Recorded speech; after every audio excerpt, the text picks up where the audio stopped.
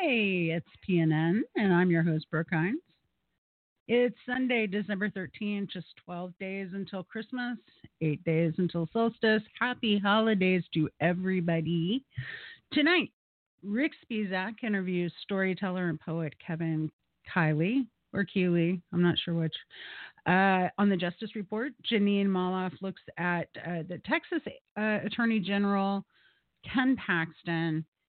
She looks at his challenge to the Electoral College, which went to the Supreme Court, and how states are overstepping their authorities and in the service of trying to steal the election for Donald Trump. And I've got some thoughts on the leaked Joe Biden audio. All that's coming up in just a bit. But, first, we like to do this thing called the beat.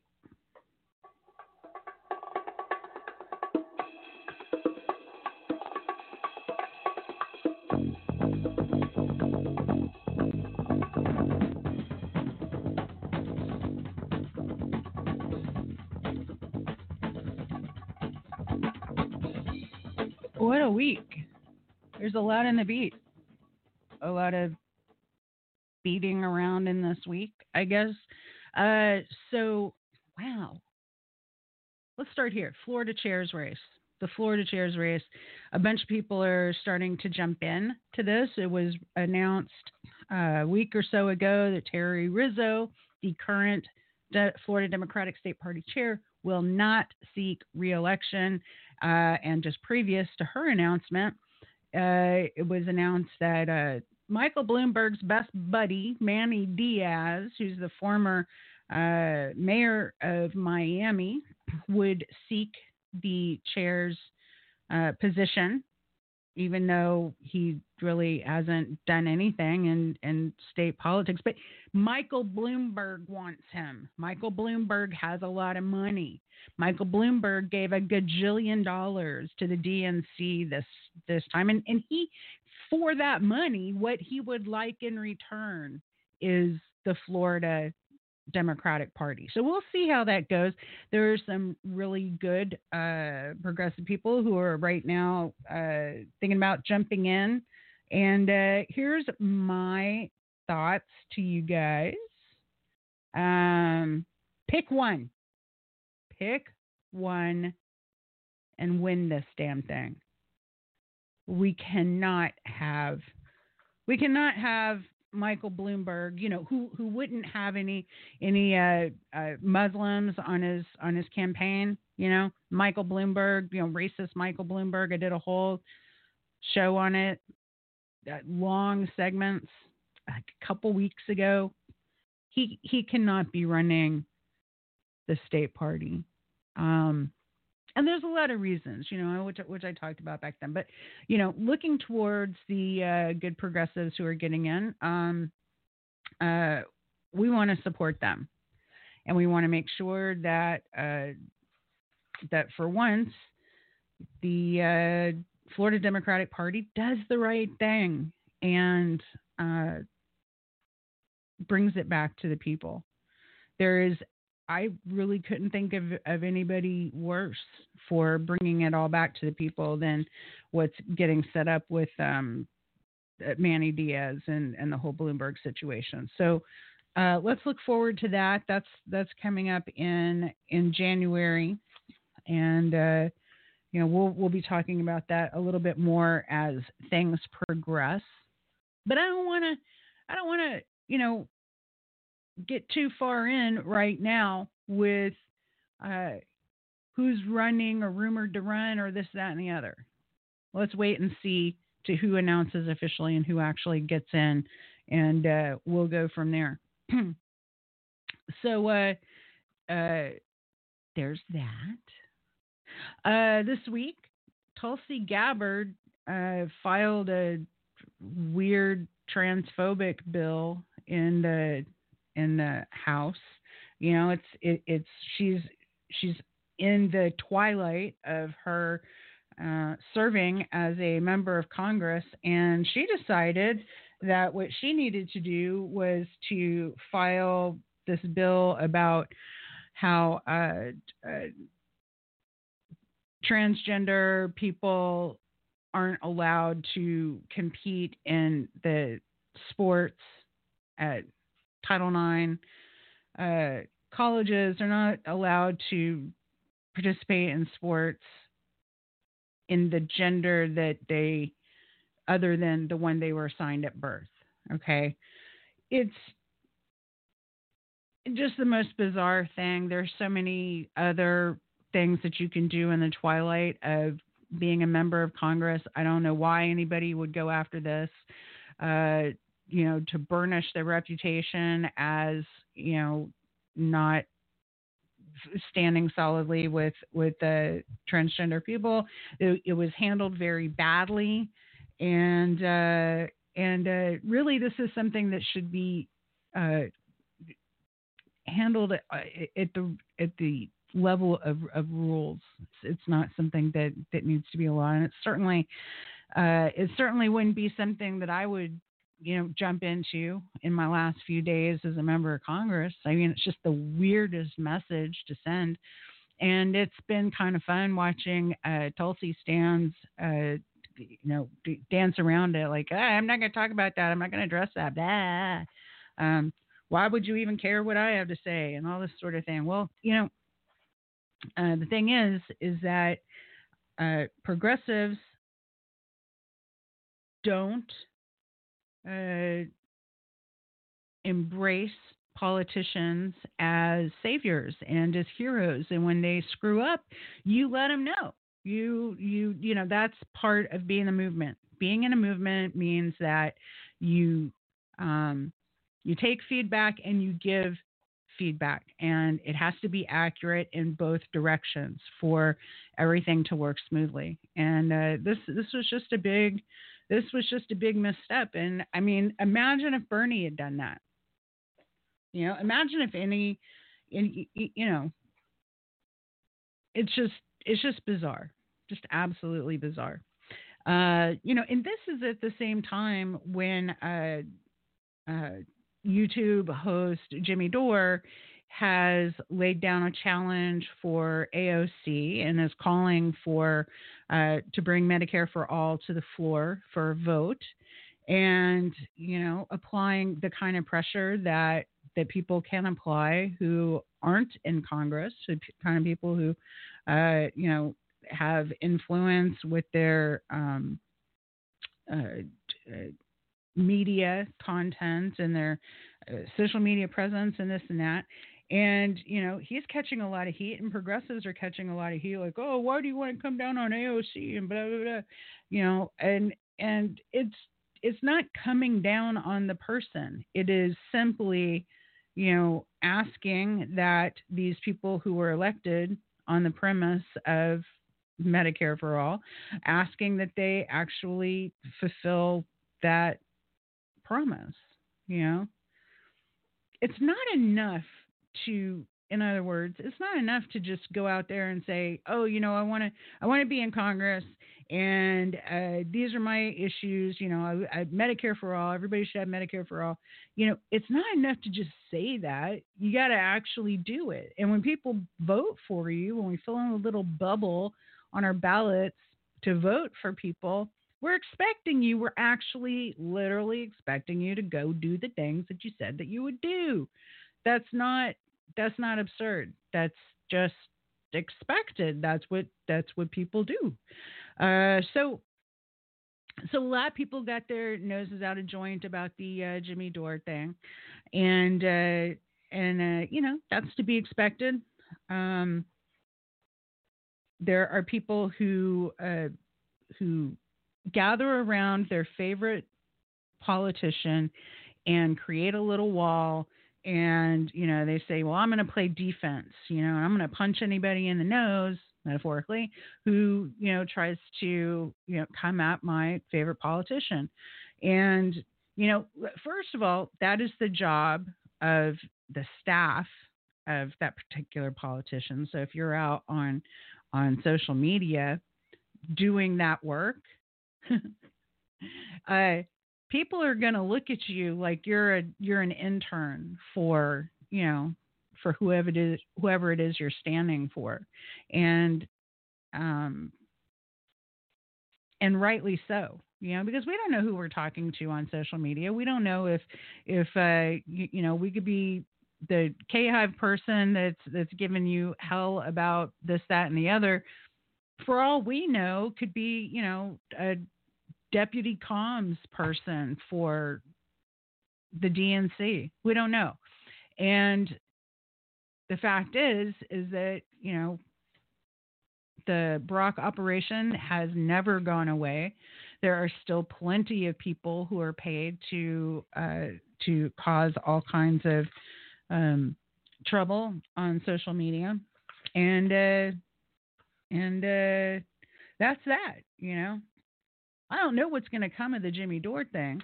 I don't know if it doesn't look like AOC is going to do anything with it, but by golly, he sure has a right to say what it is that he said, to make a call for Medicare for all, which is the thing that we've all come to the table for. I mean, I think that's what's brought a lot of us together is, I know that I got involved in politics way, way, way back, at least in Democratic politics, with Bill Clinton because he promised universal health care. And I remember every speech he gave, every State of the Union, every time he spoke, I'd record the damn thing on the VCR and then rewatch it and rewind and try to find the place where he's, given a signal, like, where he's given us the high sign that that this will be the year. This will be the year when it's introduced, or this is the way I'm going to do it, or whatever. Just trying to deconstruct it and put the puzzle together. And so that was a long 8 years. Of that. And while everybody like myself was waiting for that universal health care to happen, instead, what they were doing was chipping away at reproductive rights. They were, making sure that corporations could form monopolies and screw us over. And they, made deals with the getting rid of Glass-Steagall and the Commodity Future Modernization Act and all that stuff that led to the crash in 2008, 2009. So, there's a lot of history. People who speak out like Jimmy Dore and ask for things to happen, they are coming from a place of having lived through that history. And they're just saying, look, put up or shut up. We elected you based on this, so let's get it done. And of course they don't want to get it done because what it is if it goes to a vote in the House, then you get to see who supports it and who doesn't support it. And they don't want that. They want to be, all of these members of Congress want to be able to say that they support Medicare for all, but they don't want to ever have to vote on it. And we saw this in California, right? They've got a supermajority and could get anything done that they wanted to get done. And after running on Medicare for the state of California, or running on a universal health care plan for state of California, they made damn sure that didn't come up for a vote. Yeah. So, we'll see. Yeah.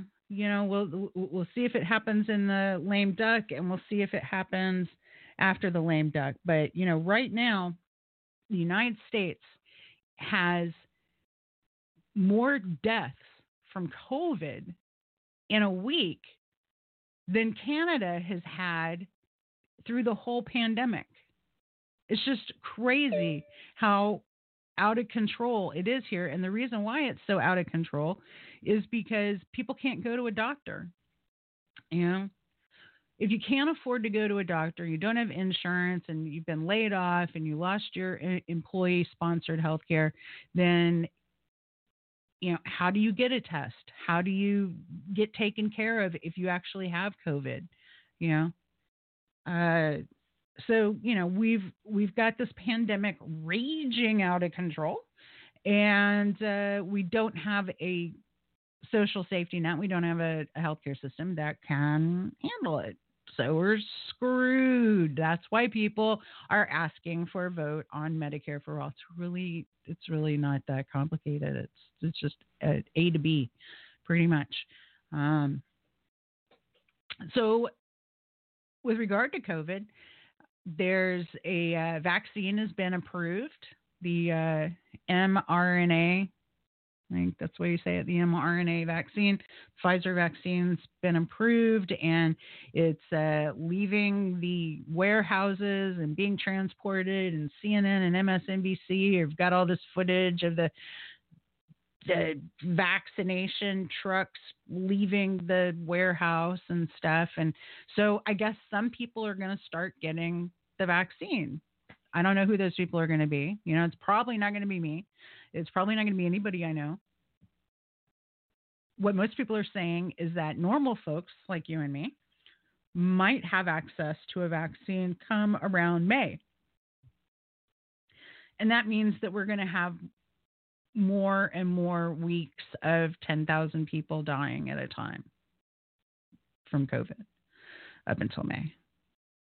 That's pretty bleak. That is pretty bleak, you guys.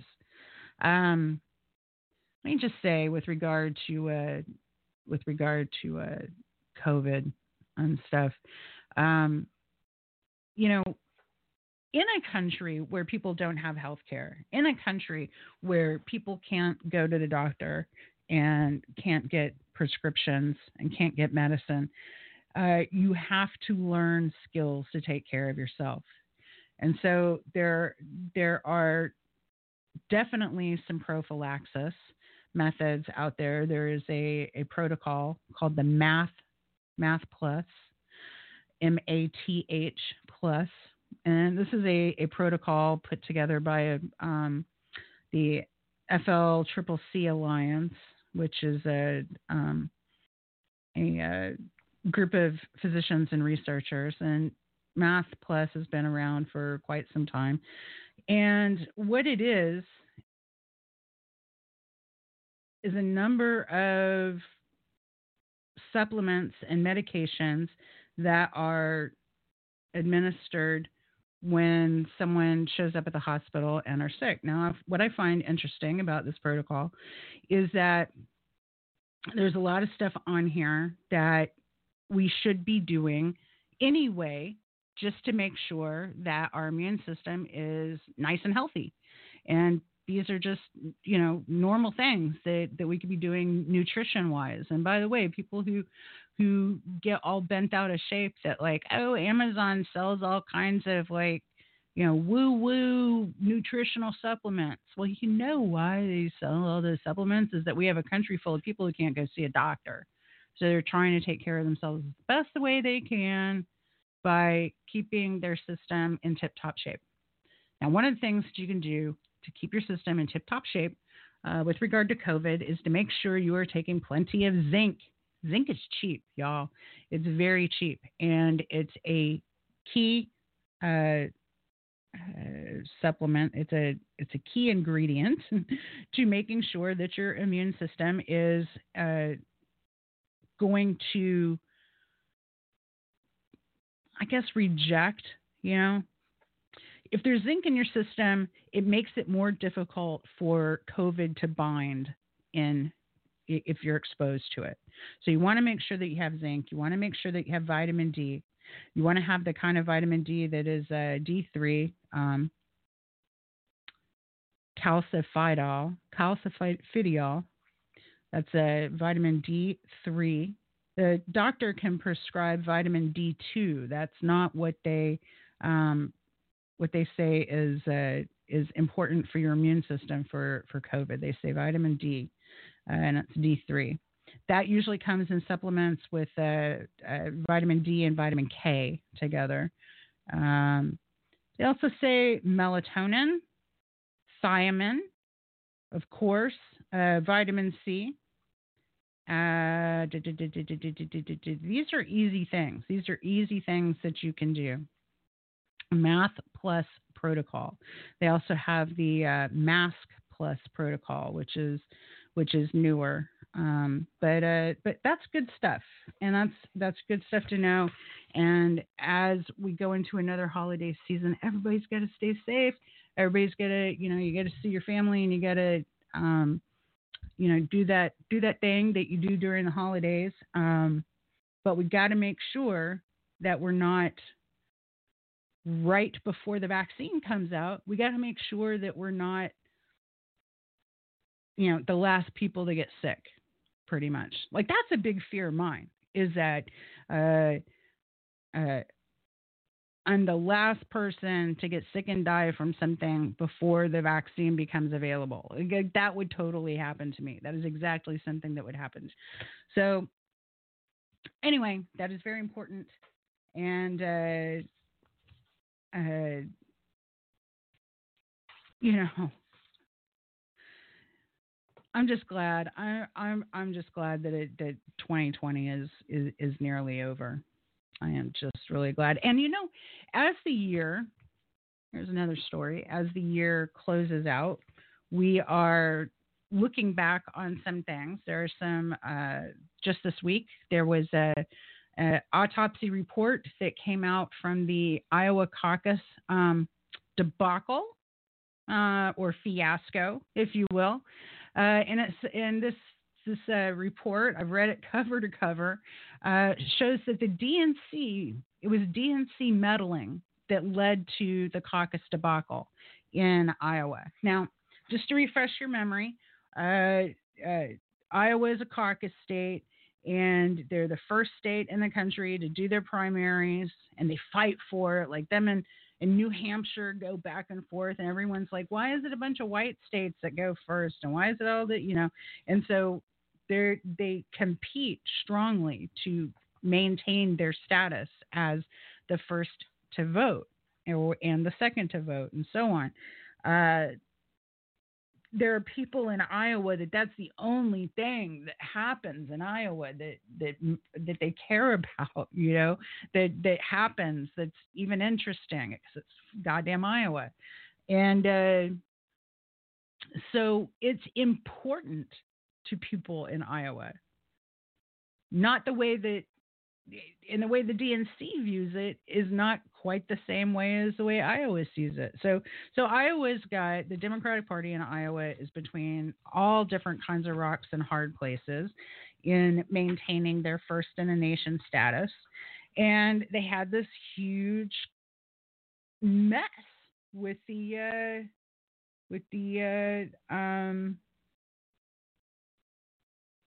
caucus this time in 2020. And that led to Pete Buttigieg claiming like Juan Guaido that he won the caucus when he hadn't. They hadn't counted all of the precincts, and they didn't have all their tallies in yet. But he claims that he won, and then it turns out that, of course, Bernie won. And then Bernie wins the first contest, and then the New Hampshire contest, and it doesn't get any media off of it. I'm not going to go down that rabbit hole. But there's this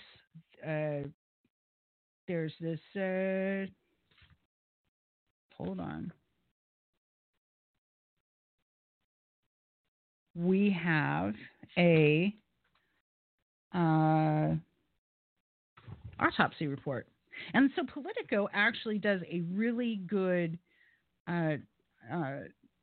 article on this. And this came out yesterday, and the lead is Democratic National Committee meddling combined with missteps by the state Democratic Party in Iowa were the primary drivers of the chaos that torpedoed the Iowa caucuses this year, according to a new audit commissioned by the state party. Now, let me tell you a little bit about the audit itself. It was conducted by Bonnie Campbell, a former Attorney General of Iowa, who is now with the international law firm Fager Drinker. The team conducted dozens of interviews with top Iowa Democratic Party staffers employees of Shadow, that's the app. Remember the app that Pete Buttigieg had, paid $43,000 to the company to, for whatever, we don't know. And so they interviewed all of these staffers and employees, representatives from Joe Biden, Bernie Sanders, and Pete Buttigieg campaigns, which is weird because, like, there was somebody else in the mix there. Joe Biden came in fourth in Iowa. He was not the third anyway. But the really, really odd thing about this is that the DNC refused to participate in these interviews. They just refused. They said, no, we'll pass. We'll pass. Spokesman for the DNC, David Bergstein, said that they were busy. They were busy this cycle doing work that helped contribute to President-elect Biden's historic victory. So they couldn't participate in any of that. Now,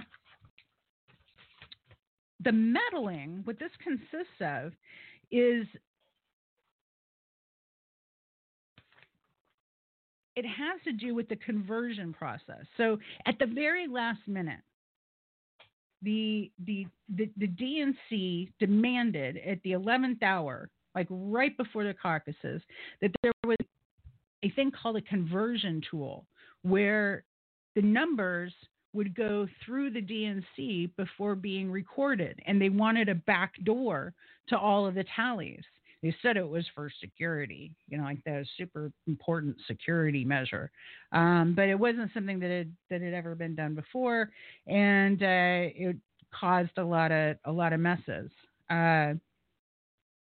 Politico writes, the report pins the blame squarely on the DNC for the heart of the problem on caucus night, the delay in reporting the results. According to the report, the DNC demanded the technology company Shadow build a conversion tool just weeks before the caucuses to allow the DNC to have real-time access to the raw numbers because the National Party feared the app would miscalculate the results. Like, this is just math. It's just, that's like saying you don't trust the calculator on your iPhone to give you the right answer. It's just, what were they after here? Why were they demanding this access? I think that's the question that needs to be answered. The DNC's data system used a different database format than Shadow's, and that caused problems. Blah, blah, blah, blah, blah. The DNC's interjection into this process was the catalyst for the resulting chaos in the boiler room. And this was something that you might have heard a little bit about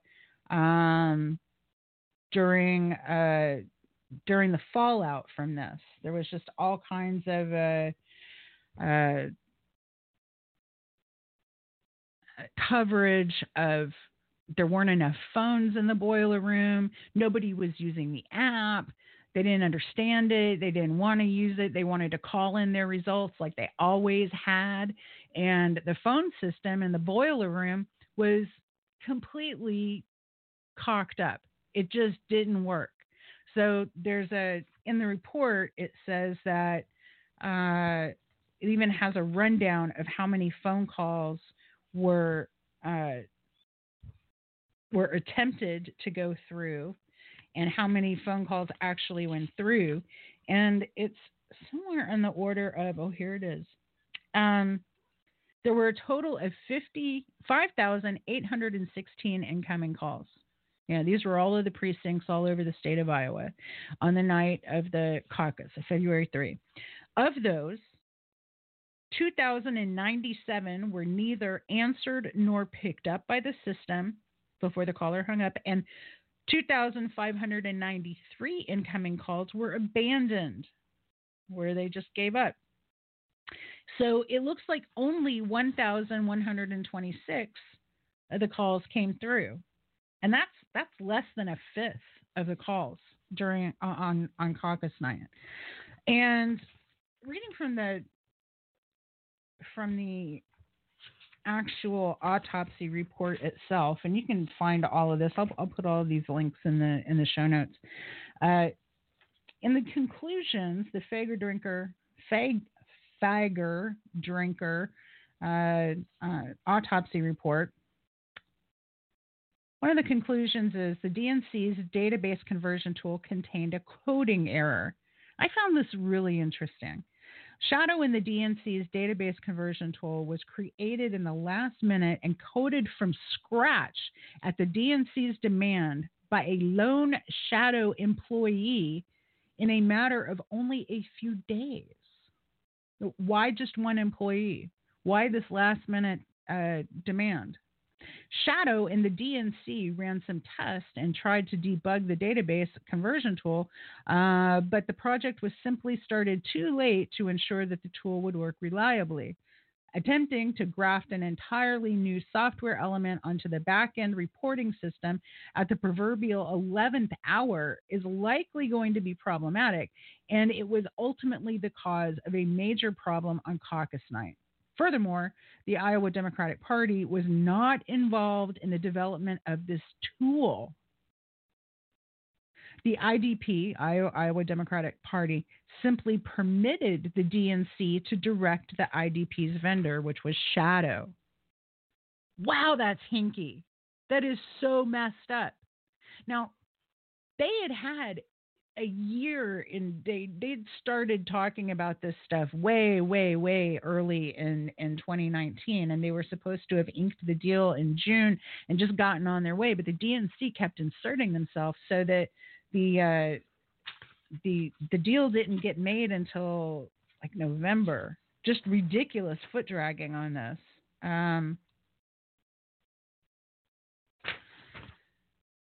I want to play this for you just to put you back in the state of mind of what things were like back then. This had become such a huge issue across the planet that it was spoken at the EU. So have a listen. Electoral interference, and yet we're letting the Iowa caucus go without a mention. Now, Bernie Sanders is on top in the polls, even though we all know the Democrat establishment hates him. Then we find out that the Democrats used an app for the Iowa vote count built by a company that had taken 42,000 from another candidate, Pete Buttigieg. The app broke. The Democrats suppressed the results. Mr. Buttigieg himself comes out, announces himself the winner, and happy days. Now, if this was a reality TV show, we'd be laughing. If it was Iran, Syria, or Russia, we'd be suspending the debate here. We'd be apoplectic in our condemnation. But because it's the United States, that great country that spends so much time bringing democracy to the rest of the world, we say nothing. Well, it's a bad day and a blight on any semblance of democracy that this type of carry-on will go on. And I didn't want this to pass without comment. And that was Claire Daly, Irish politician who has been a member of the European Parliament from Ireland for the Dublin constituency since July 2019. She is a member of Independence for Change and the EU Left Nordic Green, blah, blah, blah, blah, blah, blah. Anyway, this had attracted so much attention that it got talked about at the EU, and she's absolutely right. As a matter of fact, we're saying the same types of things about Venezuela in their election, and they didn't even have any kind of mess up. So if this had happened in any other country, we would be invading by now and saying, oh, no, this is some kind of despotic takeover. That's exactly the way we handle these things, and it's absolutely hypocritical that that this was allowed to happen, and it's absolutely hypocritical that and just outrageous that the DNC refused to participate in this audit. Oh my God. They are so bad. They are so bad. All right. We'll leave that there. And I got some thoughts. On this whole Biden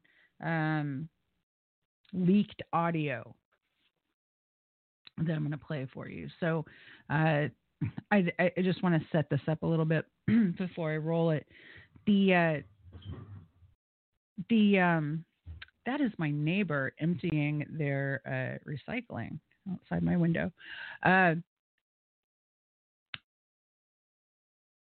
there was a meeting with a number of civil rights leaders that was conducted over Zoom, where Kamala Harris and Joe Biden were present, and they got to hear the concerns of the civil rights leaders.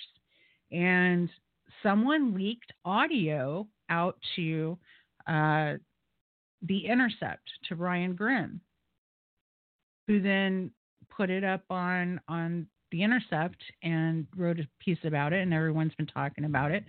So here are my thoughts. Enjoy. Unsportsmanlike conduct costs a lot in a college football game, and it also costs a lot elsewhere. Now, last night, the Florida Gators were playing LSU in Gainesville.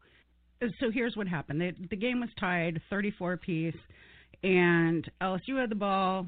Defensive back Marco Wilson had been a part of the play where they had just sacked the quarterback, and one of the players had lost his shoe on the field.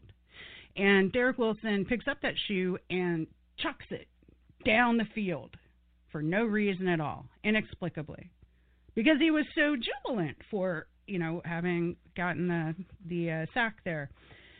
And in college football, unsportsmanlike conduct is a huge penalty.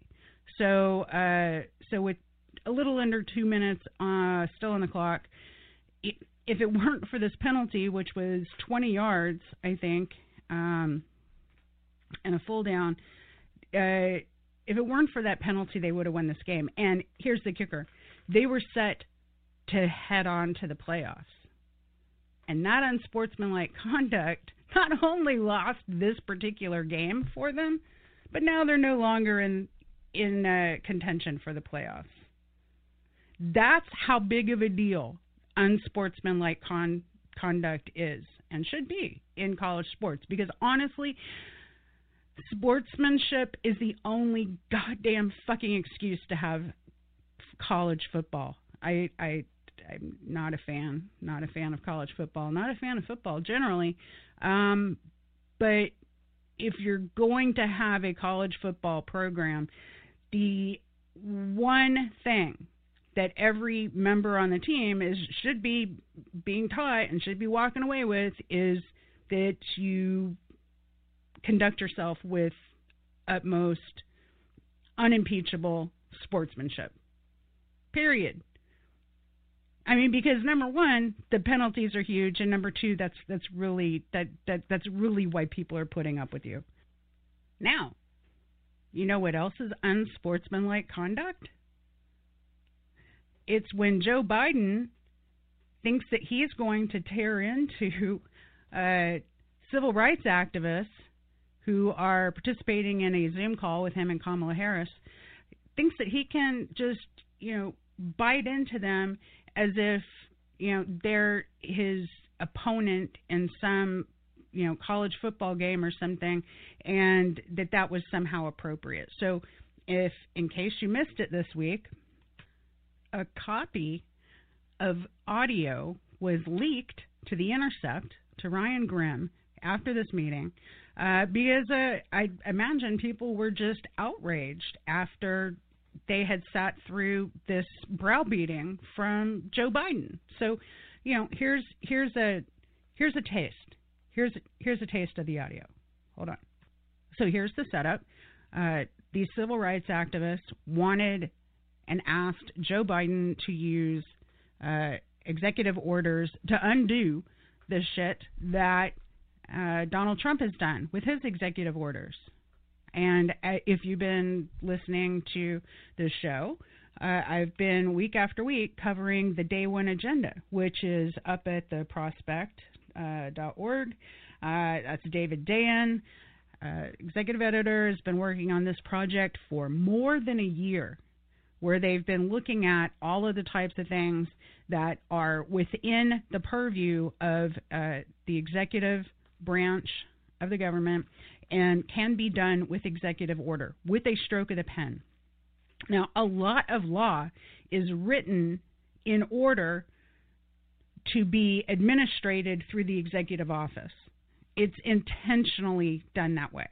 Okay, this isn't people, asking for a power grab.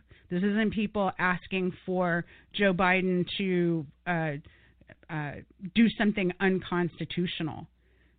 And as a senator, as somebody who's been a senator for pretty much his whole career, he should know that laws are written in order for the executive branch to have purview over them. Now, one of the laws has to do with student loans, and the executive office has been given the ability to write down student loans, to cancel them, or to delay them. Now, Donald Trump delayed payments so that people didn't have to pay into student loans while we're all suffering from COVID and COVID lockdown. And the reason why he was able to do that is because it was written into the bill and into the law. So take a listen to this audio right here. And this is Joe Biden responding to one of the civil rights activists, asking him to use executive orders to undo some of this mess that Donald Trump has gotten us into. He starts out pretty level, and then it kind of all goes to hell. So there's some things that I'm going to be able to do by executive order. I'm not going to hesitate to do it. But what I'm not going to do is I'm not going to do what used to, Benita, you probably used to get angry with me during the debates, when you'd have some of the people you were supporting say, on day one, I'm going to executive order to do this. Not within the constitutional authority. I am not going to violate the Constitution. Executive authority that my progressive friends talk about is way beyond the bounds. And as one of you said, maybe you, Reverend now, whether it's far left or far right, there is a Constitution. It's our only hope. Our only hope. And the way to deal with it is where I have executive authority, I will use it to undo every single damn thing this guy has done by executive authority. But I'm not going to exercise executive authority where it's questioned, where I can come along and say, I can do away with assault weapons. So it's interesting that he mentions assault weapons. We'll come back to that.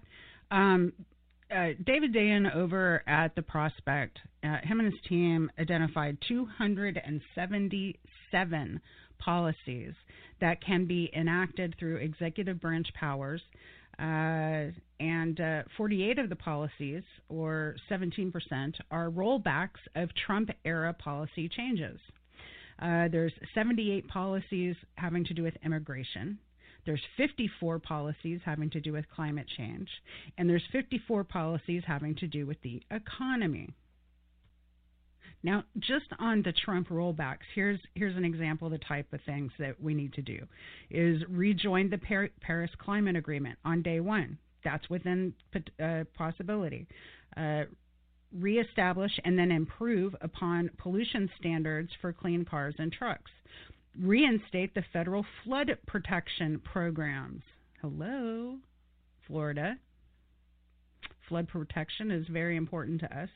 Reinstitute Obama-era executive order on military equipment transfer to police departments, which sets certain bans and controls on certain equipment and altered the procurement process. Withdraw Trump-era guidance advising prosecutors to maximally pursue the harshest penalties possible. Reinstate Obama-era initiative to allocate law enforcement resources to most important priorities, along with other systemic changes.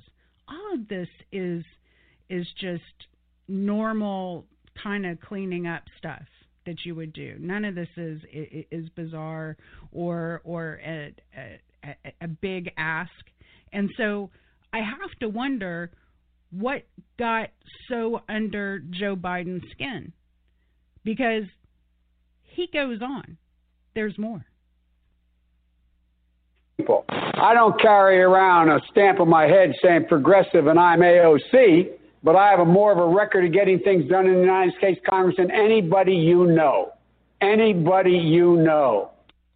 Okay, that seems a little out of place. That seems a little like, it's not like these civil rights leaders were, giving him a tongue lashing, right? They were all sitting down to talk about how they can work together. And here he is with a very bizarre outburst having to do with AOC, Alexandria Ocasio-Cortez.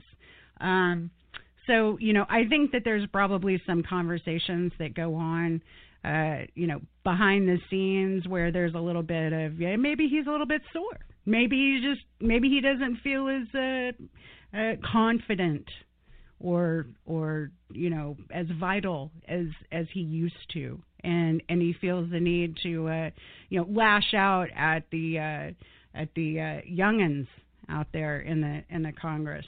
Who knows? But that was unsportsmanlike right there. Now, here's another one that is pretty unsportsmanlike. By 2040, this country is going to be minority white European. Hear me? Minority white European. And you guys are going to have to start working more with Hispanics, who make up a larger portion of the population than y'all do. Now, that was directed at African-American activists, civil rights activists.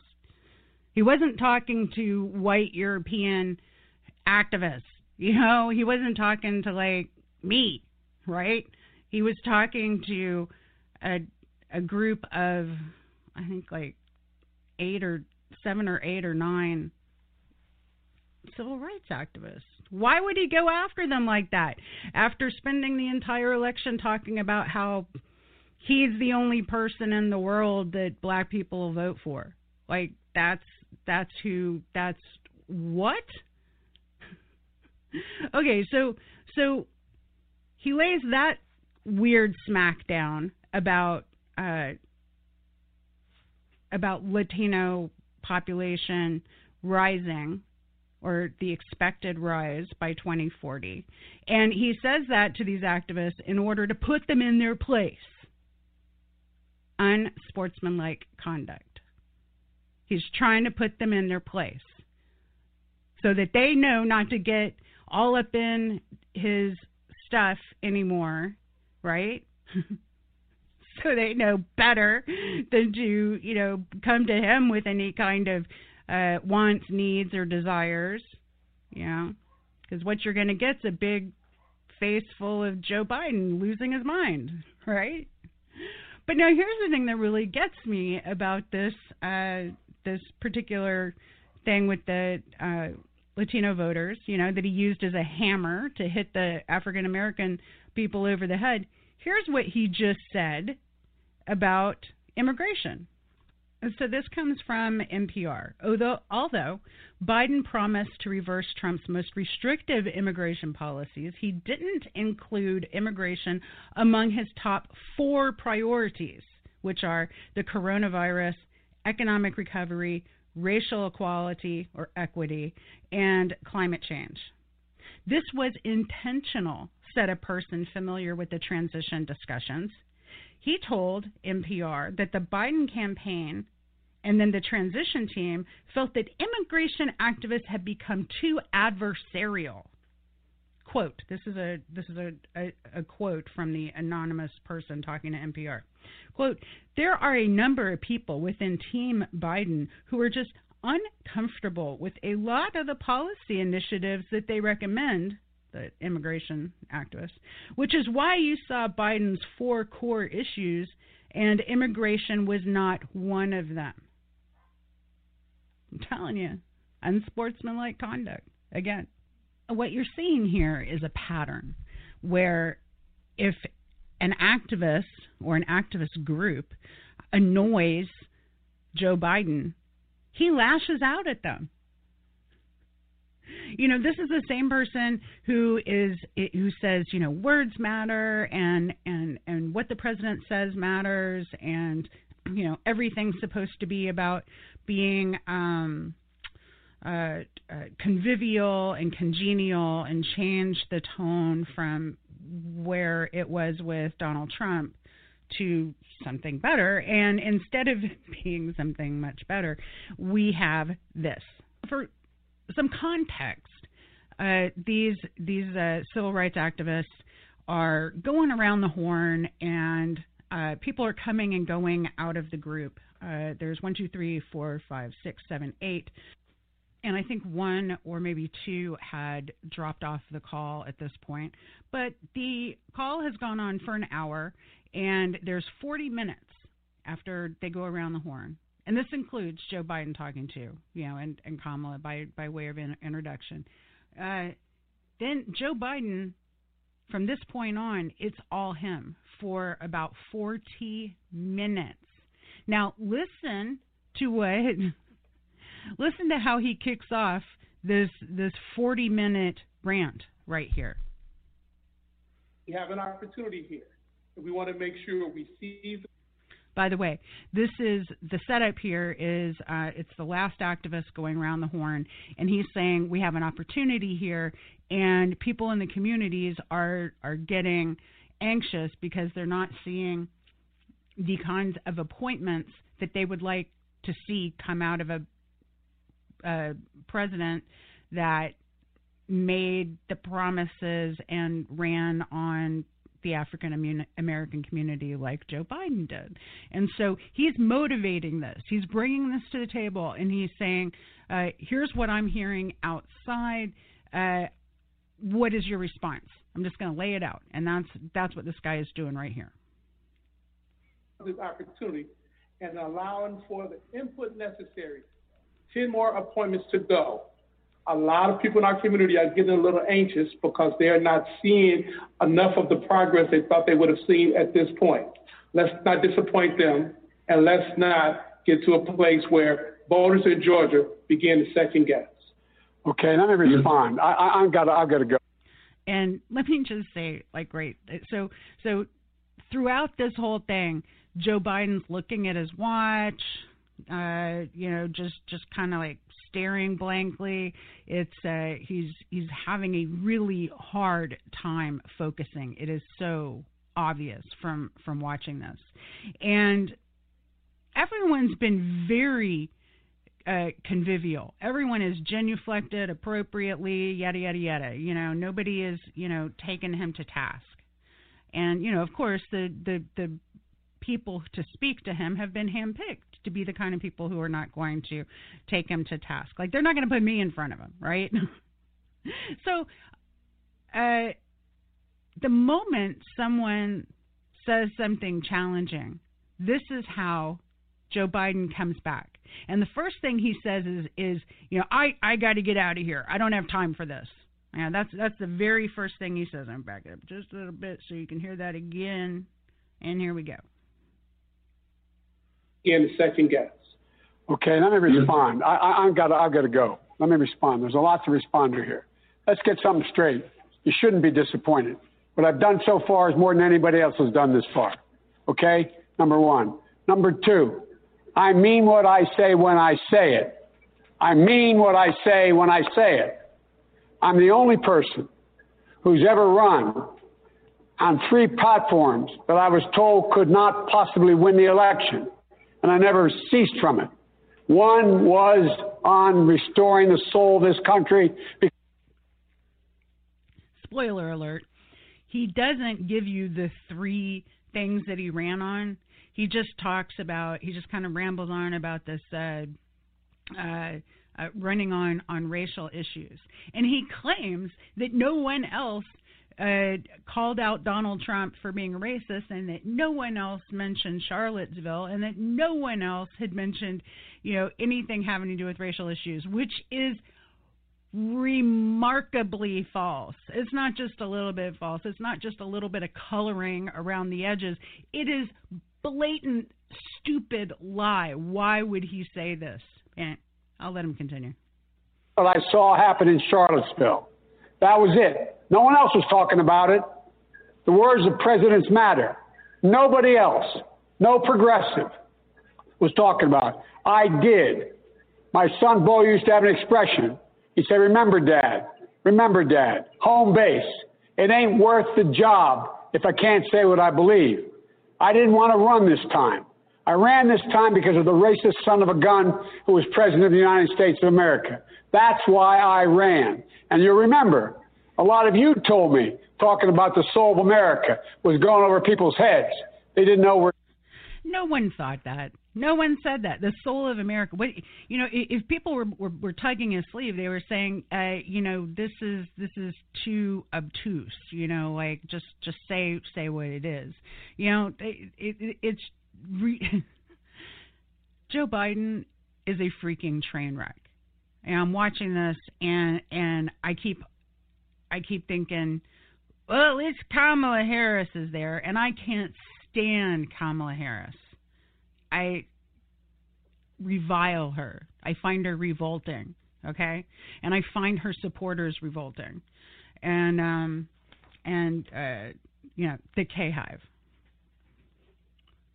But I find myself hoping to God that she is in charge of operations, in charge of getting things done. Because this guy does not have his feet on the ground at all. All right, continuing. Talking about the words of a president matter. What a president says matters. And you've never seen me shy away. In the middle of the debate, I called him a racist. In the middle of the debate with him, I took on white supremacists.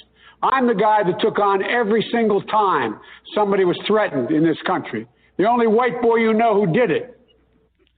I'm the guy. So anytime a person was threatened racially in the country, Joe Biden was the only person to come and save them somehow. Like now he thinks he's like the freaking Green Lantern or something. He thinks he's like, you know, some kind of super friend, you know. But not really a good friend, because unsportsmanlike behavior, he is unwilling to share any kind of credit with anyone else for being part of a movement for civil rights. It's remarkable. Continuing. Out there, every single time. So look, all I'm saying here is, guys and ladies, we're on the same exact page. The same exact page. No, you're not. You're not on the same page at all. As a matter of fact, every time the activist had a concern or a point that they wanted to bring up, he had to push them back. You know? So they're not on the same page. You know, we got a problem here. We've got a major problem. Look, Joe Biden is not Donald Trump. Yay. Great. We don't have Donald Trump in office anymore. We have someone who has been a friend of financial institutions above all else. Okay? And this at a time when we absolutely need decisive action. We need it yesterday. You know, we can't wait any longer. But, you know, here we are. Now, there's a couple of other things that happened in this discussion. Some are bigger than others. You know, he went on a big tear about how you got to stop talking about defund the police because that's going to be super inconvenient for the Senate races in Georgia, which, by the way, people vote on January 5. So after the 5th of January, we can, I assume, start talking about Black Lives, the movement for Black Lives again, for God's sakes. He's not going to get a pass on that. He's proposed $300 million to give to the police. Instead of defunding the police, he wants to give them $300 million more. All right? What these activists were talking about as they went around the horn, most of them were talking about police abuses, needing accountability, the voter rights. Those were the two things that you heard over and over from every activist, is you've got to do something about the police and you've got to do something about the voting rights. And, this really got under his skin, and he got a little weird about things. So I want to play you one of the weirder moments right here. I am incredibly optimistic. Let me tell you why. I'm incredibly optimistic because society is changing. The Z generation and young millennials are changing. Now, you're not going to maybe agree with what I'm about to say, but take a look at what is happening. 15 years ago, could you turn on the television and see 3 or 4 out of 7 commercials be biracial commercials? What do you think, guys, huh? What do you think? You want to know where society's going? Watch entertainment. Watch the profit motive. Why are these commercials, so many of them biracial? Why are there so many biracial? Like, what is he even talking about? Biracial commercials? So there was a African Americans are represented in tampon ads. We've done it. Yes, we can. Oh my God, this is insanity. This is absolute insanity. I don't see how anybody can watch this. And it's the same thing. This is the same thing that went on during the primaries. I don't see how anybody could have watched him during the primaries, during the debates, and thought that was someone who needed to be driving anywhere, much less running the entire country. So the reason why Joe Biden is optimistic, looking into the future, that long gaze, he looks down the road and he sees, quote, biracial commercials on the television. That gives him hope. Well, that doesn't give me hope. And speaking as somebody who's been in the advertising business for most of my career, let me tell you, when what winds up in advertising only has to do with what corporations want to spend money on, and he says that. He says that it's a commercial interest. So this is neoliberalism in a nutshell. He wants you to be optimistic, not because there's some policy that he's going to talk about and get done, because he didn't do any of that. Instead, he pushed back on all the policy. He wants you to instead be optimistic because corporations are representing people of color in their marketing campaigns. That is so wrong. That is so wrong on every level. Like corporations would like people of color to give them their money as well, and that is progress to Joe Biden. It is the most insane thing I have heard a politician say who isn't Donald Trump. Donald Trump makes more goddamn sense than that. So we're screwed. We're absolutely screwed. We got 4 years of this, and I'm coming from the standpoint of having lived through 8 years of Ronald Reagan. I started college in 1984, and Reagan was president 1980 through 1988, and we found out later that he had Alzheimer's for the entire second term, and that they had been covering up for him. And the thing is that he had probably had the onset way before that, and people had been pointing it out for a really long time. So I'm glad Kamala Harris is there to, kind of pick up the mess behind him and hopefully do some operational stuff. But this is not good. This is absolutely not good. I want to say one other thing too.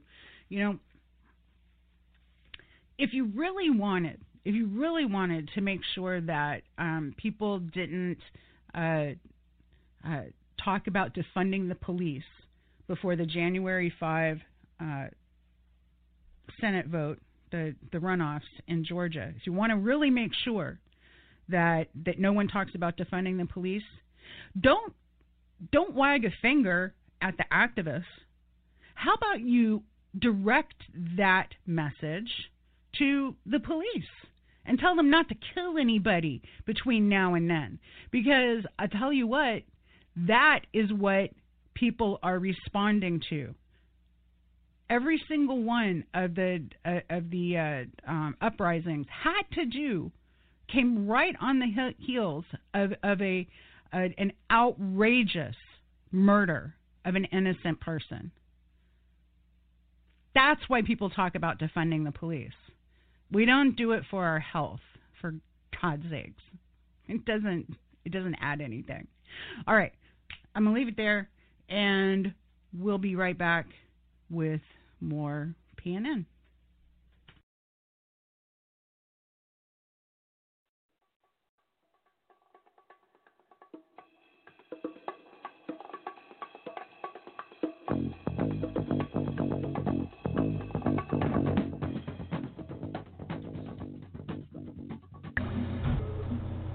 I have a bit of an agenda. I'm going to show you that I've done a bit of... I'm going to read a couple of lines of Walt Whitman. Please do. Please do. It's called Long, Too Long, America. Hey, I'm just going to come in here real quick. I thought that Rick might do an introduction to his piece. This is Kevin Kiely, poet, in conversation with Rick Spisak. I want to make sure that everybody's aware of that as they listen. So enjoy. I have a bit of an agenda. I'm going to show you that I've done a bit of... I'm going to read a couple of lines of Walt Whitman. Please do. Please do. It's called Long, Too Long, America. It's only Rick's 7 lines. Long... No problem. Too long, America, traveling roads, all even and peaceful. You learn from joys and prosperity only. But now, now, to learn from crises of anguish, advancing, grappling with direst fate and recoiling not. And now to conceive and show to the world what your children en masse really are. For who except myself has yet conceived what your children en masse really are? That's it. That's Walt. Good stuff. And it seems to be on the pulse of the moment, doesn't it? Well, there's certainly a reckoning. You know, I was talking to a British poet friend of mine, Dominic Windrum. Yeah. And he was saying it's interesting the fact that people have been torn away from their amusements, forced to spend a little time with themselves, spend a little time with their family. And a lot of people have difficulty with that. Do you think so? I mean... I'm not going to come across now as the wise acre and the sage. I'm going to extend it a bit further. Of course, it's been, 2020, a year that will be infamous in history, absolutely infamous. It'll be probably one of the most significant years for, since 1939 or whatever, 1945. But sure. I'm trying to think of my own survival. I believe, yes, people are suffering and have suffered, but I think there must have been a learning exchange for everyone. I feel, do you not? I feel quite changed. I think actually very changed. How about you? Well, it has been a time of change for me in a lot of arenas. What I think is invaluable to us, despite the fact that they may call this the plague of 2020, I think there's been, a reckoning with the fact that we have among us in this civilization a lot of people who really are still geared for the dark ages. And right. If that's their choice, that's their choice. You can't say to someone, science is real. If they do not, if they've managed to somehow make their way into adulthood and they fail to grasp the necessity of a scientific outlook in this technological world. There's very little you can say except I hope you get the idea soon enough before you're ignorant. What I would say is that, strangely, because I'm hyper-individualist, but I do agree with you. But I also will admit I was not surprised that the entire, series of divisions and the fact that the entire plague very quickly became politicized. And I think that's something that's not uncommon in civilization from the Middle Ages, from the Renaissance certainly onwards, that anything, a war, a plague, it's immediately politicized. And it benefits certain power structures to frame it that way. Sure. And those of us who got the idea in the Renaissance of what the point of the Enlightenment was, we are sort of puzzled, I think, in large part that people we knew, people we grew up with, people we've lived around can still have these, what's a good way to put it, antiquated notions. Yeah, I agree. I mean, we'd have to specify as well. But what I'm grasping at here is, we'll certainly rush up to the 21st century because that's where we are. But I'm thinking of even in the Renaissance, there was the outpouring of, there was the introduction of science. But I can even look back and see now that Leonardo da Vinci, who was being used as an engineer, when he showed people certain images of what latterly became flying machines, this ties into your remarks, they said, no, we're not interested in those blueprints. So this is a feature. This is a feature of the collectives and the different collectives within islands and countries and states and what used to be called principalities. And for God's sake, Rick, there's a lot of talk about progress. There's library books on progress.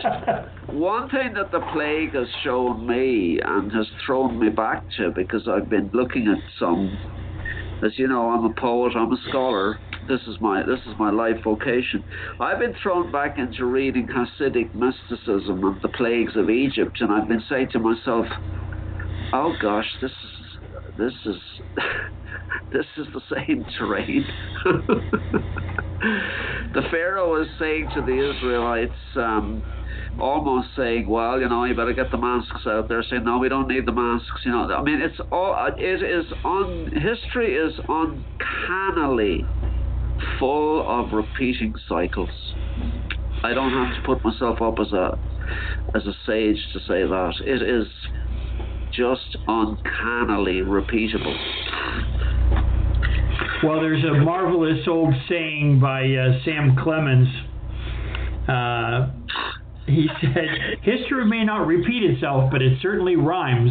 Yeah, well, it's strange I'm glad you bring that up, because I'm not shy about saying over here where I live in Dublin, some of the attention I've received is for criticizing this Seamus Heaney poet, And he stole these lines from Whitman, from Samuel Langhorne Clemens, Mark Twain.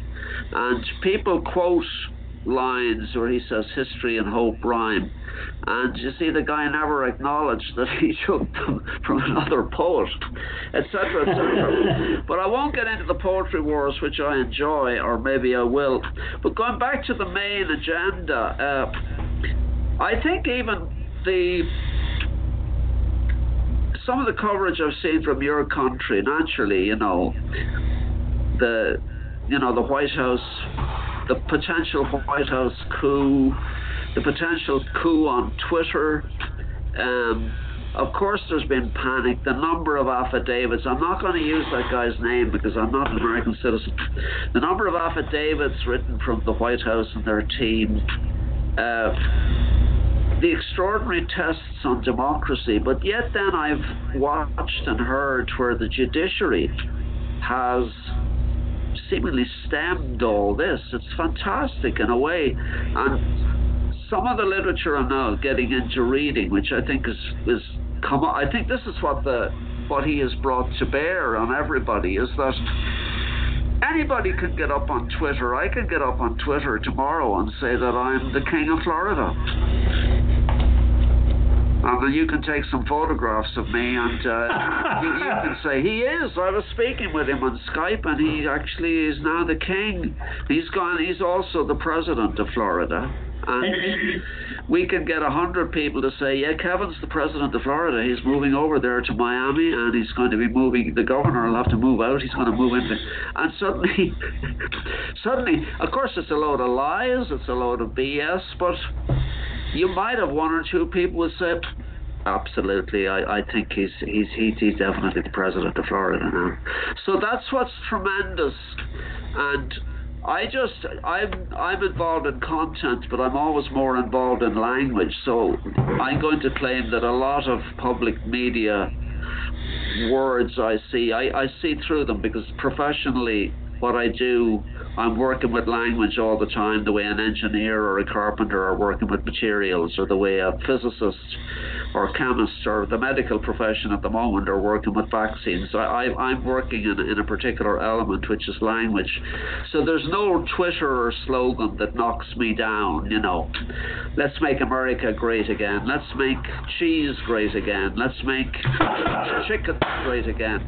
I see through slogans because when I was young and began to write, I formed a very, very strong association with language. I won't go on too much about it. It's quite a self-conscious thing. So the whole sloganistic online thing, to me, is very diminutive, Rick. When I see, boasts and snorts and hate stuff, I look at the construction, and I'm almost able to see a sort of an X-ray through the type of person who has said these things. The phraseology is what I look at.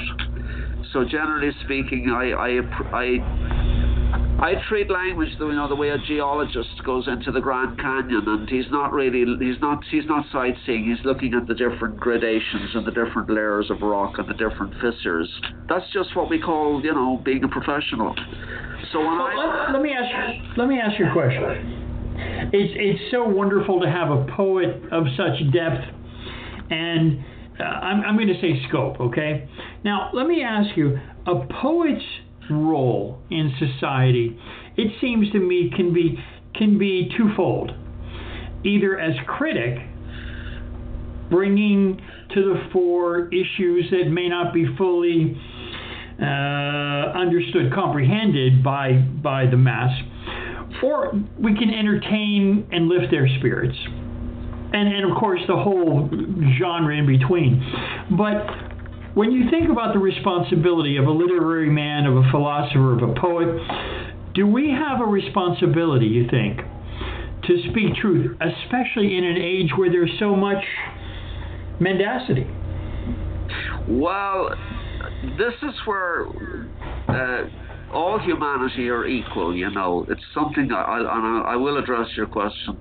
I noticed during this lockdown, I began looking at snails on the wall out here. I think I think everybody got closer to nature, because otherwise, before the pandemic, we were all zooming around. We probably don't, a lot of material I've read is people have almost gone back to nature, which of course is there all the time. It hasn't gone away. But going back to the concept of, yes, I think the present tenant of the White House, whose lease is up now in a couple of days or weeks, up on the 19th of January. I have an old suitcase here that I could send over if they need extra suitcases to pack their stuff in. But the deal is that, you see, when you look at people like, Woodward and Bernstein, I was looking at Carl Bernstein and Bob Woodward. One of them have come out with a book, and there's going to be a lot of psychological analysis. There's going to be a lot of psychiatric analysis, and I'm not going to throw the obvious slurs on this particular chap. But the presidents of the United States, of which I've dabbled in their writings, when you go back to George Washington, was not a particularly scholarly man, but never claimed to be that. And Washington himself, I notice that the president incumbent hasn't mentioned people like this in any of his Twitters or speeches. But Washington wanted to closely look at the term of office. Now, I noticed that the president incumbent, some of the journalists over here and people I talked to, they said one of the things that wasn't bizarre but was said as a taunt by the president incumbent was, why don't I extend the term of office? Why don't I become president for my whole life? So a lot of these, this is where people in Europe, Rick, are saying, American democracy, there wasn't a coup d'etat. I mean, I'm convinced that there wasn't, and there won't be a coup d'etat. I don't see a military standoff between now and the 20th of January with people shooting off Pennsylvania Avenue into the White House. You know, something like an 18th century shootout, or 19th century shootout. So the only questions that have to be asked is, America has this constitution and it just has to check very carefully the executive powers, particularly this Supreme Court, which is powers which is way outside my understanding, and I have not read all the documents and all the responsibilities and oaths of office and dictates that these bench people are meant to uphold and have upheld against the affidavits. So I think it's quite a calm situation because the democratic principle plays out. An election was held. The popular vote went to the Biden-Harris administration. The only thing a lot of journalists said over here, this might sound quite cheeky, but I think it's very wise. The electoral college system seems to be quite loaded. It would, to me, look far better for American citizens, you know, executing their franchise to vote in the candidate who gets the most votes. I would make it very, very plain and simple. What do you say? What kind of civilization has a leader, or an ostensible leader, who says he could murder someone in the street and walk away? If there's any greater self-indictment, I can't imagine what it would be. Yeah, I think it's yes to it. Every criticism that has been made of him, every rational criticism is completely accurate. But I like to go behind the Constitution, and I like to go behind what I've read about American constitutional. American constitutional politics is the issue here. I'm not afraid. I'm one of those willful, carefree, free-thinking spirits I'm not afraid of dictators. You know, once, of course, I'm not in one of their jails or living under their despotic reign. People like me will be picked up very quickly, and and have been in these situations. So it's a bit of a luxury looking on. But I never felt for a moment, and it was, of course, naturally it was the great finale, we hope, to the pandemic. This election in America was frontline. You know, was the greatest show in town. I'm not saying anything dangerous there, I hope. But it was delightful to see the machinations of the democratic institutions challenging all this material that was thrown at them. And you know, we've got voting systems here. It's not, most countries have problems. We had a situation here where a government was brought down over the appointment of an attorney general who was illegally appointed. There was a vote in the chamber. The government fell. Most countries have these debacles. There's always been the right wing in France challenging, and it's building up and building up. And democracy, comes in whatever, the 2 flavors or the 9 flavors. And, there's a lot of difficulties in Germany with right-wing groups. I could go on and on and on.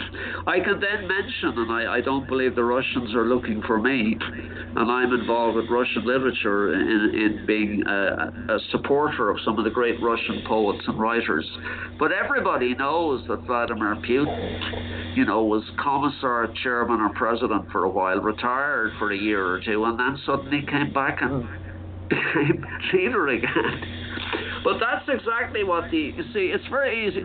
What the present incumbent of the White House would like is to get a load of blotched legal documents typed up with bad phrasing. I've seen some of the bad phrasing, and it's quite remarkable that some of his lawyers, I don't mind, none of these people are going to challenge me, I don't mind saying that some of the phrasing and syntax have that hysterical turn of phrase that a lot of legal documents do not have.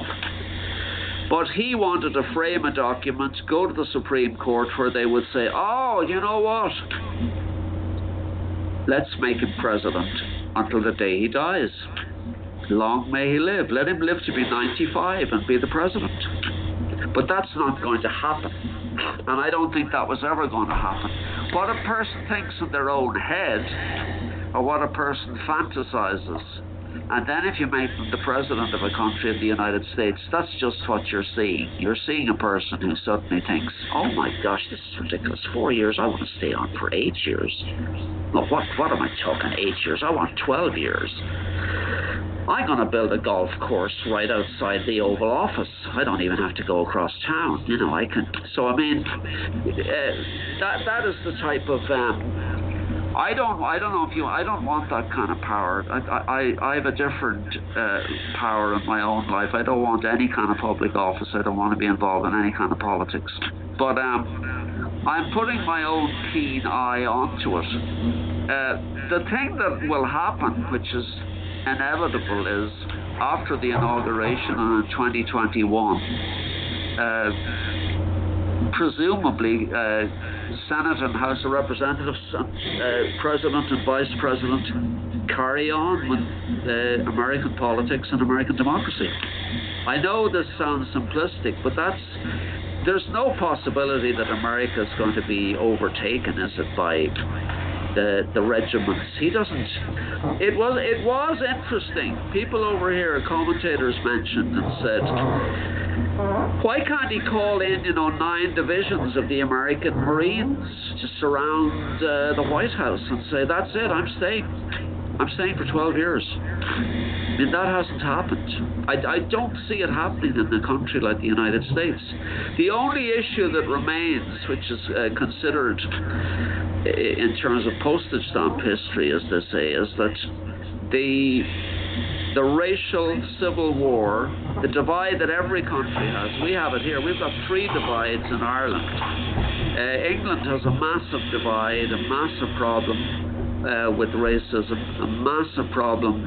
London Tories and white English people do not like the fact that the number of immigrants who are non-English ancestry, Brits, are gone up to 30% of the population.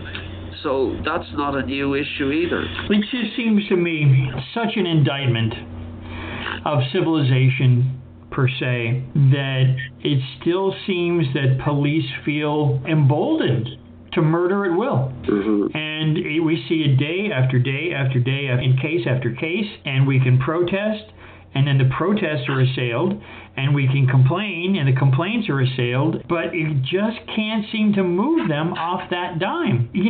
Some of us are civilized. Why can't we move this thing? Why can't we change? Are humans so ultimately flawed that this is an unaddressable issue? Well, one of the things I would throw, which is a subversive remark that I would throw, and I'm going to read some more lines in a minute. There's a tremendous historian, political analyst called Eugene Kogon, Kogon, and it's a tremendous book on totalitarianism in the 1930s in Germany. Germany, I know, unfortunately, and historically, is the obvious example. But in one of the chapters, what he says eventually is that totalitarianism, it clones.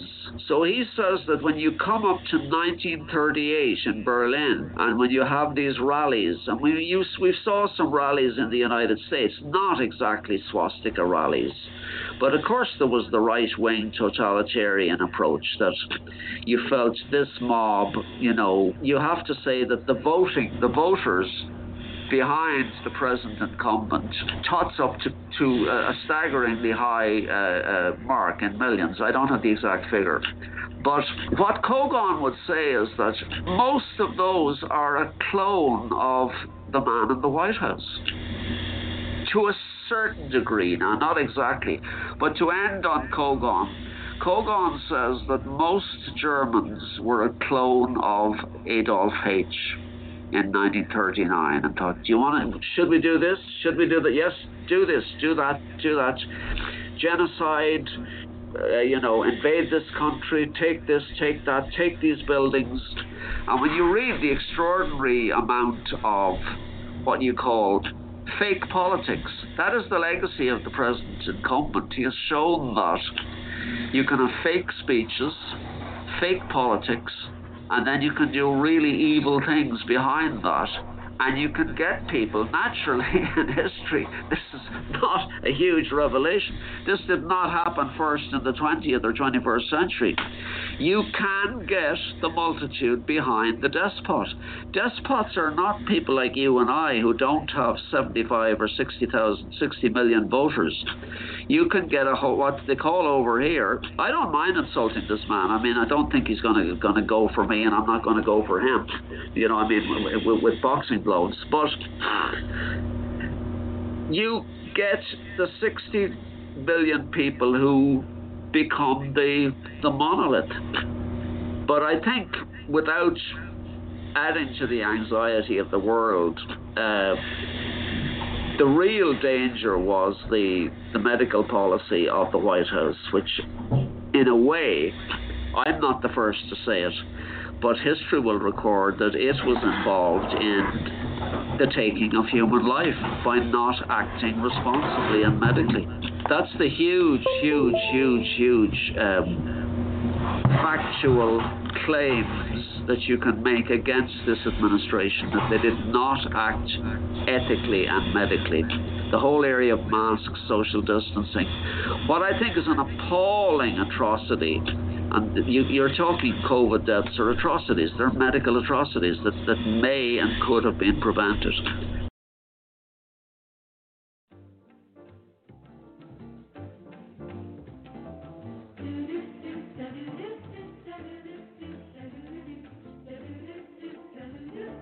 And that was Rick Spisak in conversation with poet and storyteller Kevin Kiely.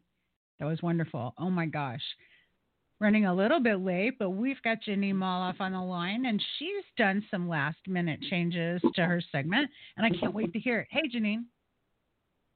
Hey, Brooke. Well, I'm going to do my best, okay? We've had kind of a crazy week, okay? Past week, we've witnessed the GOP of Trump disgrace themselves further along a trajectory of what can only be called collective governmental malfeasance, attempted subversion of the public vote, and seditious abuse of law to what can only be called a treasonous level. Excuse me. The GOP of Trump continues to sink to lower levels than even I could have previously imagined. In addition to attempted vote theft by this lawsuit I'm going to discuss, initiated by the Texas AG Ken Paxton, there's been calls by GOP leaders for succession from the union, people like GOP Texas leader Alan West. There have been a few heroes, specifically New Jersey Congressman Pascrell, who cited a little-known part of the 14th Amendment as grounds to refuse to see GOP congressmen who supported this attempted election nullification that I'm about to discuss. So let's first quickly take a look at the two lawsuits that have been dubbed by many legal experts as, quote, a seditious abuse of the judicial process, end quote. Now, the two central figures in these garbage suits are the Texas Attorney General, Ken Paxton, and in my home state of Missouri, the Missouri Attorney General, Eric Schmidt. So first, the garbage case. Now, by now, every state, as of December 8th, every state in the union hit what's called safe harbor, which meant their electors had already been decided for the Electoral College. But the Texas AG, Attorney General, filed a lawsuit that everybody's talking about now, where he contested the election results in four really important battleground states that pretty much decided the election. That was Georgia, Wisconsin, Michigan, and Pennsylvania. Now, I'm citing an article that was published in the Texas Tribune by Emma Platoff, and this was as of December 8th, actually. And so Texas Attorney General Ken Paxton filed suit, and he sued four battleground states, Georgia, Michigan, Pennsylvania, and Wisconsin. And their election results handed the White House to Joe Biden. Now, in the suit, Paxton is claiming that the changes necessary because of the pandemic to election procedures violated federal law. And he was asking the Supreme Court to block states from voting, those states from voting in the Electoral College. The idea being that if their slate of electors as decided by the actual election couldn't vote in the Electoral College, then the state legislatures in those four states, Georgia, Michigan, Pennsylvania, Wisconsin, that's dominated by Republicans, would then appoint basically electors to the Electoral College that are Trump loyalists, and Trump could steal the election that way. And it was the last minute, and they're claiming that, of course, there was a lot of election fraud. Well, the problem is this. There's been zero evidence of any widespread election fraud. Even Trump's own AG, Bill Barr, had to admit that Biden won in the four states where Paxton challenged the results. So, basically Paxton's claiming that these four battleground states broke the law. They made changes because of the pandemic, and to quote him, quote, whether through, quote, executive fiat or friendly lawsuits, thereby weakening ballot integrity, end quote. Well, sorry about that, my asthma's kicking up. The thing is this, the Supreme Court said no. The Supreme Court said there's no grounds, and for several reasons. Now, it wasn't just the Supreme Court. Okay, that happened Thursday. But the states involved also filed responses. So in Georgia, the Secretary of State there, Brad Raffensperger, who is a Republican, recertified the election results this Monday after another recount. And, basically they said, look, these allegations by the Texas AG have no merit. And their Georgia's Deputy Secretary of State, Jordan Fuchs, was quoted as saying the following, quote, the allegations in the lawsuit, in other words, the Texas lawsuit, are false and irresponsible. Texas alleges there are 80,000 forged signatures on absentee ballots in Georgia, but they don't bring forward a single person as who this happened to. That's because it didn't happen, end quote. The Michigan Attorney General, who's a Democrat, Daniel Nessel, said Paxton's suit was, quote, a publicity stunt, not a serious legal pleading. And she went on to say, quote, Mr. Paxton's actions are beneath the dignity of the office of Attorney General and the people of the great state of Texas. It should be said, though, that the Texas AG, Ken Paxton, has also been under federal indictment for felony securities fraud charges since 2015. And he's also facing some fresh criminal charges from 8 of his top deputies. So what happened? Okay, so Paxton basically, made this bogus allegation to the Supreme Court. He didn't enter this plea into any lower courts. He went straight to the Supreme Court because he wanted the SCOTUS to overturn the results of the election. Now, this was followed by, again, more garbage actions, okay? So there were 18 Republican state attorney generals that endorsed Paxton's move. And this was as reported in jurisprudence by Mark Joseph Stern. And so on Wednesday, 17 states endorsed Paxton's lawsuit that asked the Supreme Court to nullify millions of votes and literally, gift wrap and hand Trump a second term, gift wrapped and sealed.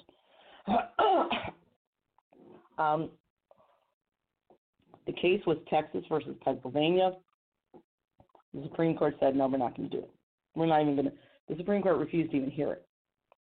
Now, Paxton, again, was asking the Supreme Court to throw out every vote in those 4 states that were won by Biden.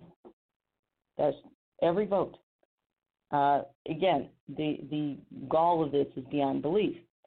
So here's what happened. 17 state-level attorney generals signed on to this, and this basically this new action was spearheaded by the Missouri Attorney General Eric Schmitt. Now, their participation signals not only an egregious and seditious abuse of power, but it constitutes, in my opinion, a violation of their oath of office. But they're parroting Paxton's lies, basically, concerning widespread fraud, and they wanted the Supreme Court to take up the case. And Schmitt and these other Republican attorney generals at the state level claimed that because voters were allowed to have absentee ballots due to the COVID pandemic, that the states essentially violated the Equal Protection Clause. Okay, it's not only a bogus argument, it's a stupid argument. So, and again, why are they doing this? If the Supreme Court had agreed with Paxton and Eric Schmitt and eventually the Trump administration, then all those votes in those 4 states that went for Biden would have been thrown out, just like I've been warning about for the past several weeks, and because then their electoral count would be basically undetermined, then basically the GOP-controlled state legislatures of those 4 states would then appoint their own slate of electors to the Electoral College, and they would be loyal to Trump, and that's a way of stealing the election. So why did, why did the Missouri Attorney General, Eric Schmitt, and others sign on to this illegitimate abuse of power? I mean, these people all got through law school. They're reasonably intelligent. You wonder why. Why did a third, according to this article, of the nation's Attorney General decide to abuse their power to aid in overt assault on democracy? Well, the answer may be that this vile and treasonous act was an act of what was considered performative loyalty to the rabid Trump base. Okay, these are people, they're still politicians in a way, and they want higher political office, so they are basically inciting the rabid Trump base once again. But you have to understand something. An attorney general isn't just a regular politician. They are officers of the court, and as such, they have a specific duty to be honest to the court. And, sorry, I apologize to the audience. My asthma has been kicking up horribly today. So the problem is that any attorney general, it shouldn't be considered a political office. They are officers of the court. And because of that, they have an obligation, and I can hear the jokes, to meet ethical standards. Attorney generals have to, again, they're officers of the court. Attorneys are not allowed to file frivolous lawsuits or lie to the courts. And the statements made in the Paxton-Schmitt lawsuit, brought by Paxton, aided by Eric Schmitt, contains multiple statements that are proven lies. Both the Texas AG and the Missouri AG, in my opinion, should be stripped of office and disbarred, along with every other attorney general that signed on to this bogus suit, because they are attacking democracy itself and the right to vote. And the right to vote extends beyond, I've said this before, beyond the right to basically access the ballot and to actually, vote. It means that your ballot should be counted and that the results should be respected and obeyed, and these people have no intention of doing that. It should also be mentioned that 13 of the 17 attorney generals involved in this Paxton Eric Schmidt coup are also affiliated with what I would call the Radical Federalist Society. And that's the same Federalist Society that's been behind the majority of election-related litigation in the past several months. So this includes major law firms like Jones Day that were previously working with Trump as Trump was trying to basically nullify as many Democratic ballots as he possibly could. And this is something that has to stop. This isn't an election fraud. It is massive voter suppression being basically sponsored by the GOP. It should be also mentioned that most of the states siding with Trump, this is the ironic part, were also formerly members of the Confederacy.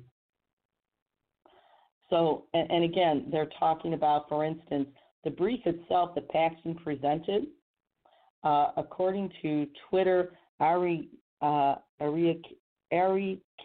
Kovler, it appears to be ghostwritten by a lawyer that Paxton hired by the name of John Eastman. Now, Eastman's a senior fellow at the Claremont Institute, and he's also the founding director of the Claremont Institute Center for Constitutional Jurisprudence, which sounds lovely in theory, but here's the thing. Eastman is a noted white supremacist. He's the one, according to Slate, that promoted the lie that Kamala Harris might not be a U.S. citizen. Eastman has had decades of he's conducted a decades-long quest to strip millions of non-white Americans of their citizenship if they're the children of immigrants. The Federal Society has continued to invite Eastman to debates. So, the fact when people claim this isn't about racism, that's bogus. Of course it is. So the radicalization of these conservative lawyers isn't just that they're radical. It's that they have basically conducted sedition and treason against the Constitution that they swore to protect. Now, again, we know that NBC News' Pete Williams broke the story. Supreme Court rejected Texas' effort to overturn the election. We know that. The court ruled that Texas had no legal right to challenge how other states conduct their elections, which is obvious. And it should be noted, never before has any state proposed interfering in another state's, state laws, in other states' laws regarding elections. Once again, the states involved spoke out. Pennsylvania spoke out against the Texas lawsuit, said, quote, Texas has not suffered harm simply because it dislikes the results of the election, and nothing in the text, history, or structure of the Constitution supports Texas' view that it can dictate the manner in which 4 other states run their election. So the other battleground states, they all basically spoke out about it. Paxton's suit, though, brought on these other attorney generals, and it is a dangerous stunt. Law experts have condemned it as such, as discussed in various publications. So, moving on, we've got Representative Mo Brooks of Alabama, who has this rabid rant where he erroneously claims that, quote, Congress is the judge, jury, and final arbiter of the 2020 presidential election contest. And he went on to say further, America's election system is plagued by systemic flaws that promote voter fraud and election theft. Except for one thing. I don't know what Constitution Mo Brooks is talking about. Here he is a lawyer, but this rant that he has no basis in reality or in the Constitution itself. So this is really, it's been called by Alex Henderson a window for subversion. And it is. Okay? He couldn't win, so he wanted to overthrow the results of the election. And that's what this lawsuit's about. Ken Paxton started it, Missouri AG Eric Schmidt and a bunch of other AGs joined on to add to it. It's really the intent is to not only invalidate these votes, but to really subvert our right to have our votes count, our right to actually vote in elections and have the results respected and obeyed. And that's what it is. Paxton is the first Attorney General to ask the Supreme Court to facilitate such a scheme. It is the single biggest act of voter nullification, proposed voter nullification, that is, in American history. It would, if Paxton and Schmidt had gotten their way, it would have basically invalidated millions of ballots. And that should make anybody who cares about democracy absolutely livid. So there's more here. I can't get through all of it tonight, but there's a bigger danger behind these frivolous cases. And this was reported in Common Dreams by Jake Johnson. Basically, one of the quotes was, were the Supreme Court to agree to hear this meritless suit brought by Texas, you might as well toss the Constitution. And it's true. So Mark Joseph Stern of Slate was quoted as saying, the president will leave the White House on January 20th. The conservative attorneys who have become radicalized under his influence, however, will remain in power across the country. And it's these state-level attorney generals that pose at least as big a danger to democracy itself as Donald Trump has. And that includes the Missouri Attorney General Eric Schmidt. The lawsuit was mocked by Election Log Blog as utter garbage. It was, and also called factually untethered by legal experts, as reported by the Washington Post. Again, Republican Attorney Generals of Alabama, Arkansas, Florida, Indiana, Kansas, Louisiana, Mississippi, Montana, Nebraska, North Dakota, Oklahoma, South Carolina, South Dakota, Tennessee, Utah, and West Virginia backed Missouri Attorney General Eric Schmidt's amicus brief that supported Ken Paxton's Texas lawsuit that would have us throw out the results of the election because they want a dictator for life, in my opinion. The executive director of the Lawyers Committee for Civil Rights Under Law, Kristen Clark, basically said that the brief reads like a rally speech, and she's the one that said, were the Supreme Court to agree to hear this meritless lawsuit, meritless suit brought by Texas, we might as well toss the Constitution. And that's where we're at right now. There's absolutely no merit to this. In fact, another conservative, former Missouri Senator John Danforth, called out Eric Schmidt, and he used a term that was popularized by the late Antonin Scalia, not exactly a liberal himself. He called it jiggery-pokery, okay? And that's basically saying that it's pure garbage with no merit and, or basically as much merit as what comes out of the behind of my dog when she does her business. And so Danforth filed a brief himself. Part of the brief said, quote, plaintiff's motions make a mockery of federalism and separation of powers. It would violate the most fundamental constitutional principles for this court to serve as the trial court for presidential election disputes, end quote. And Eric Schmidt, again, this guy, you can't believe him. Schmidt said in a statement that, quote, election integrity is central to our republic, and I will defend it at every turn, end quote. I don't know how Missouri Attorney General Eric Schmidt can say that statement with a straight face, but he did.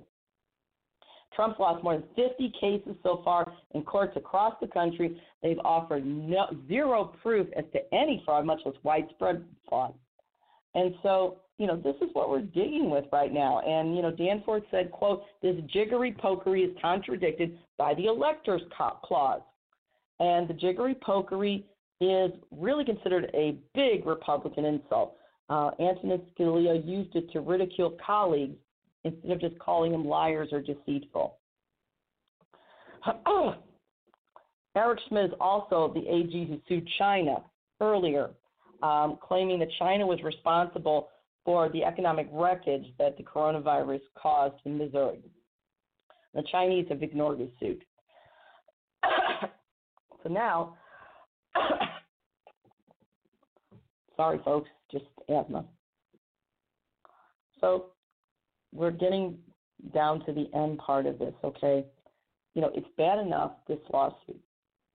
But now, you know, besides it being seditious abuse of judicial process, now we have nutcases, in my opinion, like GOP head in Texas, Alan West, and others calling for these states calling for succession. In other words, for these states that were previously part of the Confederacy to once again secede from the Union, to leave the United States. And earlier today, Media Matters published a piece written by Zachary Pleat, and it basically, you know, the headline was, right-wing media and Trump supporters encourage succession, martial law after Supreme Court defeat. This is not only sedition, this is treason. Okay, when you're talking about succeeding from the Union, you know, we fought a civil war over this. That is treason. That's saying that you're refusing to abide by the Constitution. And then we come very quickly down to Congressman Pascrell, who has, as far as I'm concerned, close to being a hero as possible. He has asked Speaker Pelosi to refuse to seat members of the next Congress who have backed this election challenge. All right?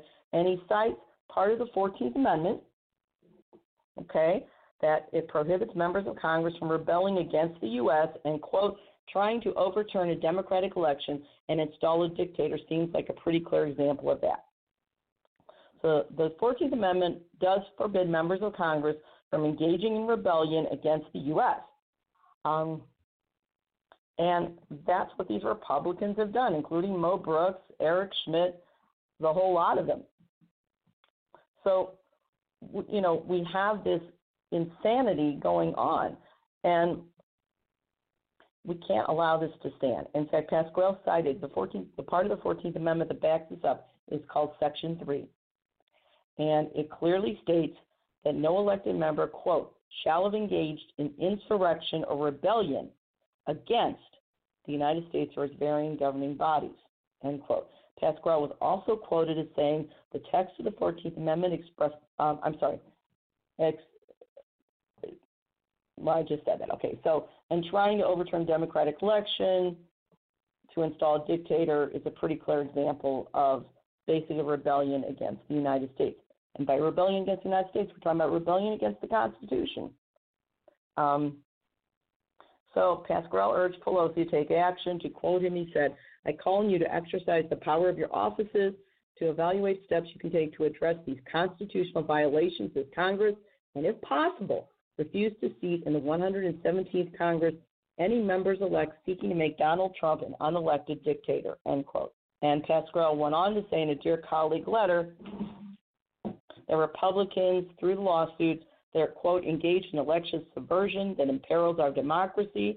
Republicans are subverting the Constitution by their reckless and fruitless assault on our democracy, which threatens to seriously erode public trust in our most sacred democratic institutions and to set back our progress on the urgent challenges ahead. Well, I'm sorry, that's what Pelosi said back. Okay, so give me a break here. Okay, so that's what Pelosi said, but these Republicans are engaged in subversion. They are trying to basically destroy the idea of a public vote, destroy the idea of democratically elected representatives itself. And that's my report. Wow, that is some hard-hitting stuff. We've only got a few seconds left, Jeanine, so I just want to thank you for a great report tonight, and we'll see you again next week. Also, Thursdays, the Environmental Justice Report, and we'll see you guys next week. Bye-bye. Thanks, Jeanine. You're welcome. Bye-bye. All right. And we'll see you guys next week, too.